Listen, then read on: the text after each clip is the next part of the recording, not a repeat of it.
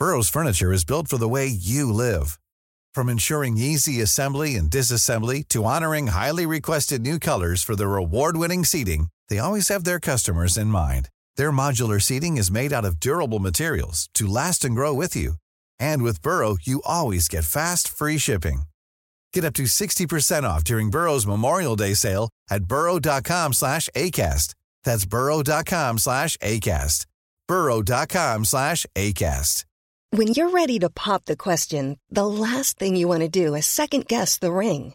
At BlueNile.com, you can design a one-of-a-kind ring with the ease and convenience of shopping online. Choose your diamond and setting. When you find the one, you'll get it delivered right to your door. Go to BlueNile.com and use promo code LISTEN to get $50 off your purchase of $500 or more. That's code LISTEN at BlueNile.com for $50 off your purchase. BlueNile.com, code LISTEN.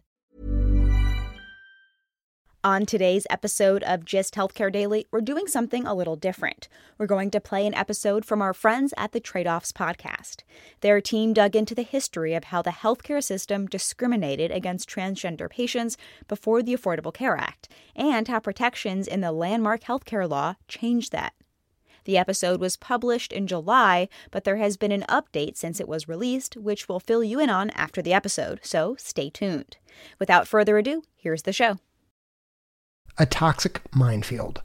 That's one way to describe the U.S. healthcare system for many of the estimated 1.4 million transgender Americans. We don't treat your kind here. We don't work with transgender people. We don't even want to talk to you. Seeking care has often meant facing ignorance, invisibility, and contempt. Oh, the time that they tried to give me a pregnancy test. Oh, the time that they kept calling me she despite the beard. Oh, the time that they said, well, you have to come at a later time because our patients don't want to see you in the waiting room. It's the ongoing drip, drip, drip. It's a lot of things that feel small but add up to a lot. Kellen Baker knows this from his own experience as a transgender man. Kellen also studies transgender health and discrimination as a health services researcher at Johns Hopkins. He says until the Affordable Care Act, many insurance companies treated being transgender as a pre-existing condition. A health insurance company would look at somebody and say, okay, well, you're transgender, and so we don't cover people like you. That was something that was common practice. A 2011 national survey found that transgender people were more likely to be uninsured than the general public, and that black trans people were twice as likely to be uninsured compared to whites. Even when trans folks got coverage at work or through Medicaid, the plans often explicitly excluded coverage for hormone therapy or gender-affirming surgeries like chest reconstruction. Insurers and employers often considered this care cosmetic and not medically necessary. Are treatments and surgeries that help a person match their body and their gender identity necessary? That question strikes at the heart of legal and policy debates around transgender care that began in the 1970s. The judges who were asked to weigh in on the question of whether California's Medicaid, for example, should cover gender-affirming surgery, their response was, there is no way in which this care can be characterized as cosmetic. This is medically necessary for the health of the plaintiff. The New York Supreme Court said pretty much the same in its 1979 ruling against private insurer Aetna. But those legal victories proved the exception. Under the Reagan administration, federal health officials declared what they called transsexual surgery to be experimental, effectively banning coverage of the service under Medicare. Most state Medicaid programs and private insurers adopted similar policies. For 30 years, there was really nothing. Insurance wasn't covering, so no one was getting paid, so the only people doing it were the handful of surgeons who worked with people who could pay out of pocket. It turns out the people who did get hormone treatments and surgeries helped build the case that this care was medically necessary. Dozens of studies dating to the early 90s have looked at the effects of gender-affirming care. The consensus in the literature is very much that gender-affirming care helps transgender people, whether that's, for example, decreased depression, improved anxiety, improved quality of life.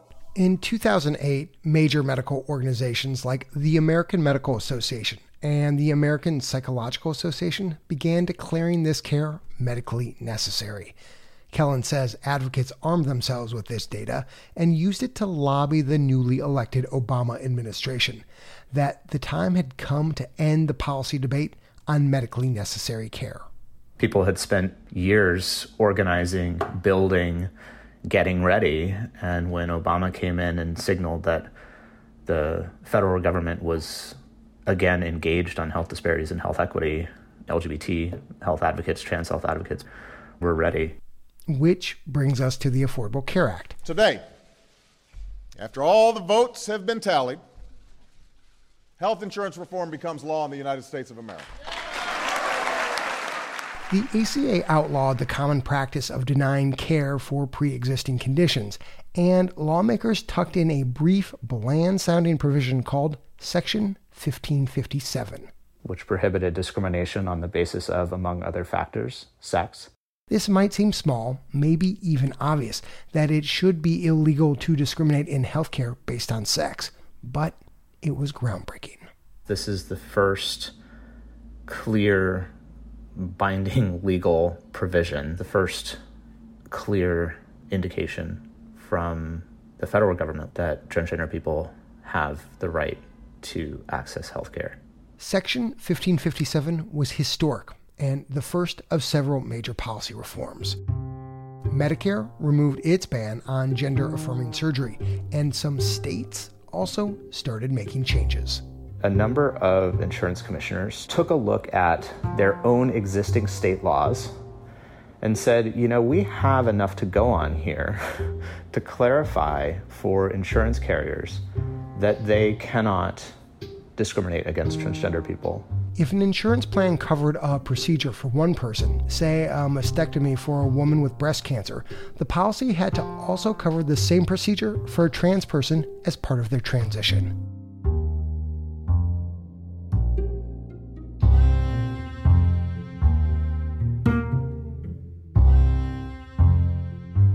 When Melvin Whitehead moved to Illinois, he wasn't thinking about insurance protections.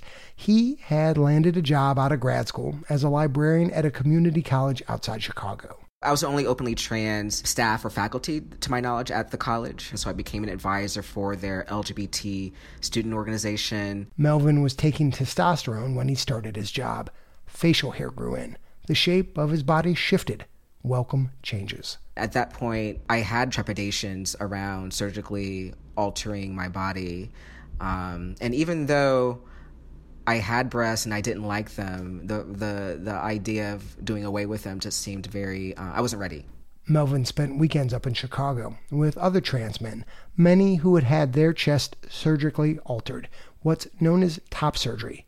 I had lots of questions. I always have lots of questions. And the more I did that, the more I could see this as a reality for myself. And noticing how happier they felt. I think I reached the point where the idea of surgically altering my body didn't seem like a bad thing or didn't seem like a daunting, intimidating thing. It seemed like it would be pretty liberatory. Over the next few years, Melvin watched, quietly gathered information, processed. He allowed himself to glimpse a future when his body matched how he felt. Because I got to the point where the dysphoria I was feeling was such that it was restricting my life not to have this surgery. By the fall of 2014, he was ready. He met with a surgeon who sent off a pre-authorization request to his insurer. Then on October 17th, I get this letter from Blue Cross Blue Shield saying that no coverage was available for the procedure because there is a exclusion for cosmetic procedures. And I remember distinctly breaking my pen that I was holding after reading the letter. I don't break things. So this was like, I was so full of rage. It just felt like a slap in the face. Like it felt like it was denigrating my experience, who I was, like cosmetic. Like this isn't just some cosmetic surgery. I'm not having a tummy tuck. Like this is like so core to who I am. Without the surgery, Melvin had to wear painful chest binders to flatten his chest. He worried, as a gay man, that the men he dated would reject him because of his body. I can't move freely. I can't breathe freely. I can't date freely. I can't, do all these things freely. And so it was holding me back by not having the surgery. That night, a total whirlwind. Melvin called other insurance companies and heard the same thing. His top surgery was considered cosmetic. It was so disconnected from my experience. These people making these decisions don't even know what it's like to be trans. Melvin then turned to a friend, a trans man and LGBT health advocate, who explained that in Illinois, it was illegal for insurers to discriminate against trans people. He was like, I'll help you with your appeals letter. I was like, great, thank you. Melvin drafted his appeal. He sent it off a week later. I felt I had handled my business, I was adulting, to the T. And I was kind of proud of myself for, sticking it to them. I had this long letter. They're like, they didn't know they were dealing with a librarian, and I had sources and citations. He included letters from his doctors. He cited the research and expert medical opinion that top surgery was necessary. He quoted the Illinois regulations that protected trans folks from coverage discrimination. I was going to win. But yeah, that's not what happened. Blue Cross Blue Shield of Illinois denied his appeal, restating that his double mastectomy was considered cosmetic. The insurer advised Melvin to take it up with the State Department of Insurance. I don't know what letter J is in an alphabet. That's how many appendices I added. I was up to appendix J. This was a lengthy letter. So I felt like I'd written a research paper to these people. For the next several months, Melvin traded letters, emails, phone calls, and faxes with the insurance department and Blue Cross. Then on April 2nd, 2015, I get another letter from Blue Cross Blue Shield, and they denied me again, but now they had 4 reasons why they were denying me. The letter all but laid out what Melvin had to do to prove his surgery was medically necessary. He grit his teeth, he cursed, and he did what he had to do. We trans folks go through so much in our day-to-day lives. Many of us dealing with discrimination, many of us dealing with suicidal thoughts, many of us dealing with gender dysphoria and all of the pain associated with that. So when you have the medical industrial complex or whatever, the medical system, say, well, you need to jump through this hoop, this hoop, this hoop, this hoop before you can get access to this medically necessary treatment for you to live your full self, it's an extreme burden on folks who are already burdened. After a year and a half, the insurance company approved Melvin's surgery. He still remembers holding that approval letter. It was in the middle of the day. He realized that his surgery had taken a backseat to the process, the law, and the fight. I could let my defenses down. That's what it felt like. I didn't have to keep fighting anymore. Now I could actually think about the surgery. As long and torturous as Melvin's process was, his insurer covered his top surgery because he lived in one of the few states with explicit healthcare protections for trans people. In much of the rest of the country, even with the ACA in Section 1557, a denial from the insurance company almost certainly marked the end of the road. It felt very unfair just to happen to be in a state where I could get this covered, law was on my side. I felt kind of bad about that. I was like, well, why isn't this elsewhere?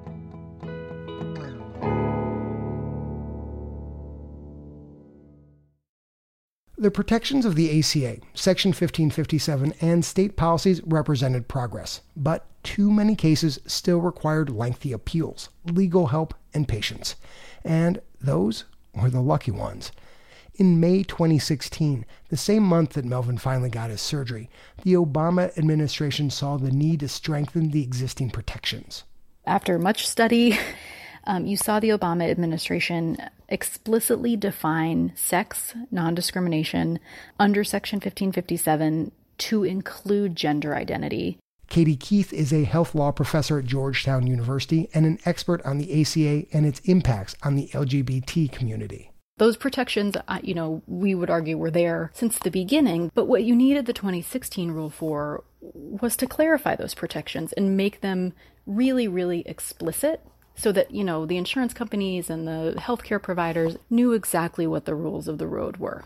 The new rule stressed that it was illegal for hospitals and doctors to deny care to transgender patients, and that insurers could no longer sell policies that categorically denied coverage for any and all services related to transgender care. These exclusions, says Katie, were part of the standard package that many insurance companies sold to employers. She says by making it clear these exclusions were prohibited, the Obama administration was leveling the playing field. Folks still are going to have to fight and jump through a bunch of hoops, but at least there's that option. Whereas before, you didn't even have that fighting chance. Conservative states and healthcare providers quickly challenged the move, arguing enhanced protections would, quote, require plaintiffs to perform and provide insurance coverage for gender transitions contrary to their religious beliefs and medical judgment. On New Year's Eve 2016, just a few weeks before Donald Trump took office, a federal judge stopped the government from enforcing the changes, and the new president was in no hurry to fight back. This June, the administration made it official, erasing the explicit protection of transgender people. The ACLU's Taylor Brown says transgender people who live in states that never passed additional legal safeguards could lose access to care.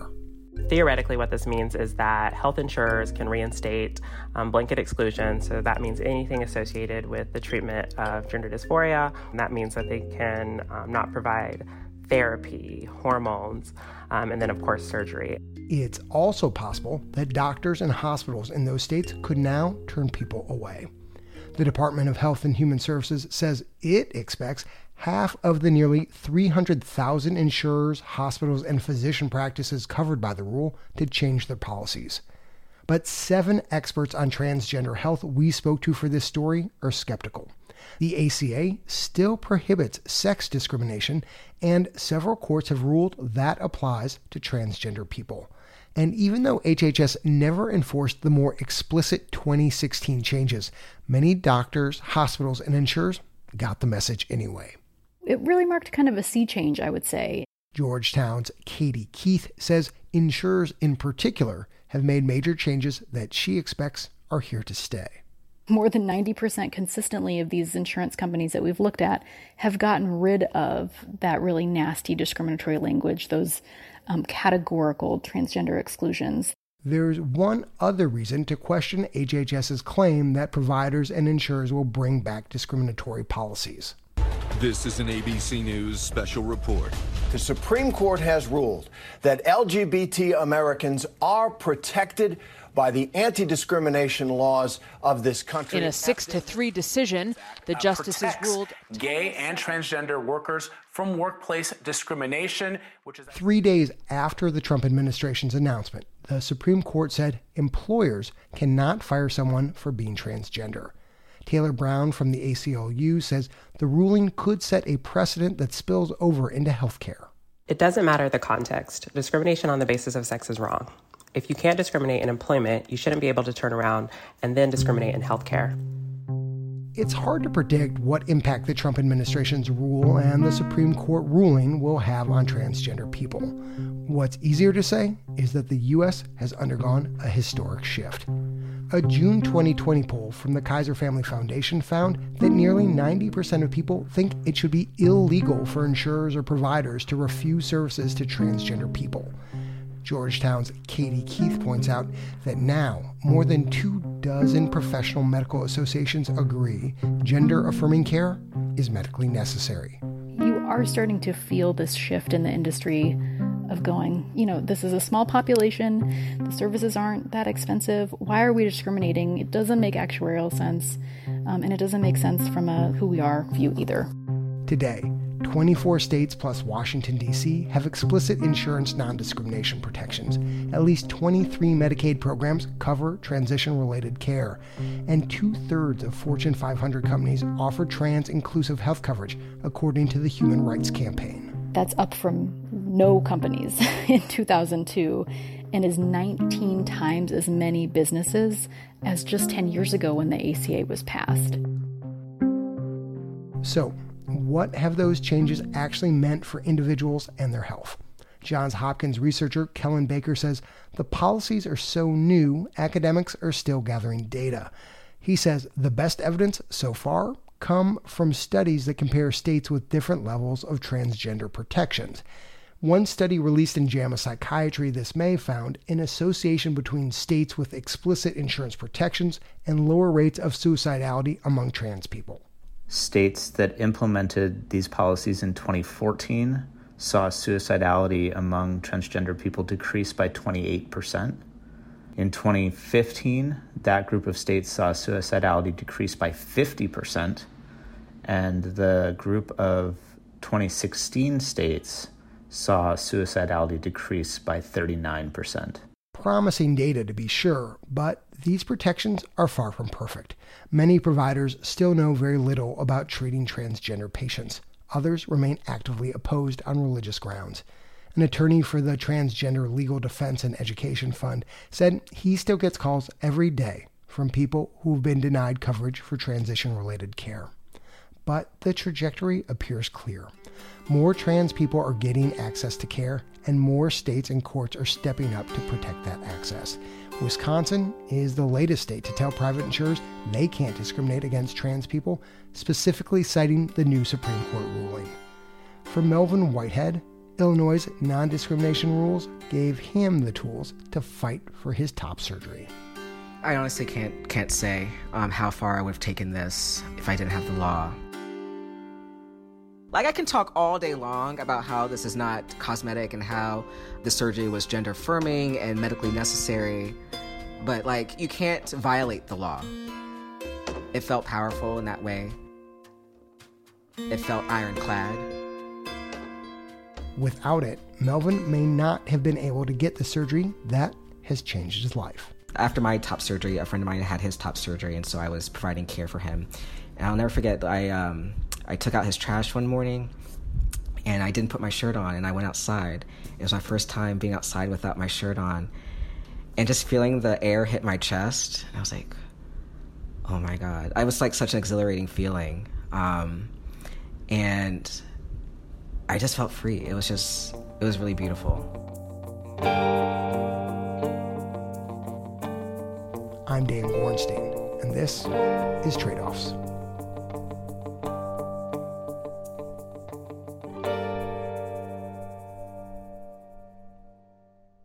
Dan Gorenstein is the executive producer and co-host of Trade-Offs.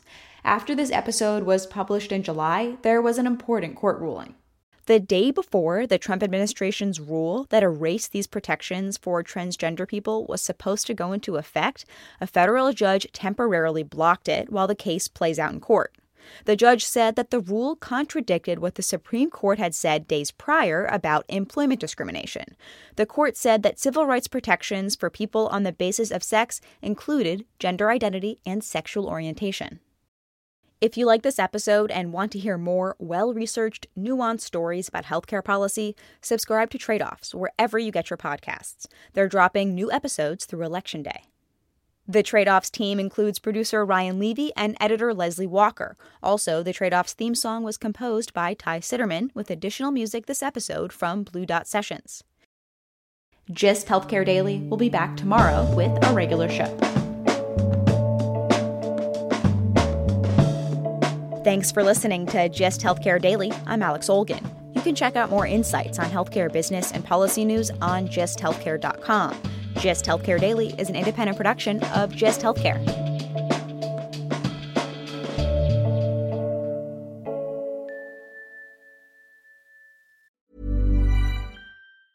Hi, I'm Daniel, founder of Pretty Litter. Did you know cats tend to hide symptoms of sickness and pain? I learned this the hard way after losing my cat, Gingy. So I created Pretty Litter, a health monitoring litter that helps detect early signs of illness by changing colors, saving you money and potentially your cat's life. Pretty Litter is veterinarian developed, and it's the easiest way to keep tabs on your fur baby's health right at home. Go to prettylitter.com and use code ACAST for 20% off your first order and a free cat toy. Terms and conditions apply. See site for details. Imagine the softest sheets you've ever felt. Now imagine them getting even softer over time. That's what you'll feel with Boll & Branch's organic cotton sheets. In a recent customer survey, 96% replied that Boll & Branch sheets get softer with every wash. Start getting your best night's sleep in these sheets that get softer and softer for years to come. Try their sheets with a 30-night guarantee. Plus, get 15% off your first order at bollandbranch.com. Code BUTTERY. Exclusions apply. See site for details. Flexibility is great. That's why there's yoga. Flexibility for your insurance coverage is great too. That's why there's United Healthcare Insurance Plans. Underwritten by Golden Rule Insurance Company, United Healthcare Insurance Plans offer flexible, budget-friendly coverage for medical, vision, dental, and more. One of these plans may be right for you if you're, say, between jobs, coming off your parents' plan, turning a side hustle into a full hustle, or even missed open enrollment. Want more flexibility? Find out more about United Healthcare Insurance Plans at uh1.com.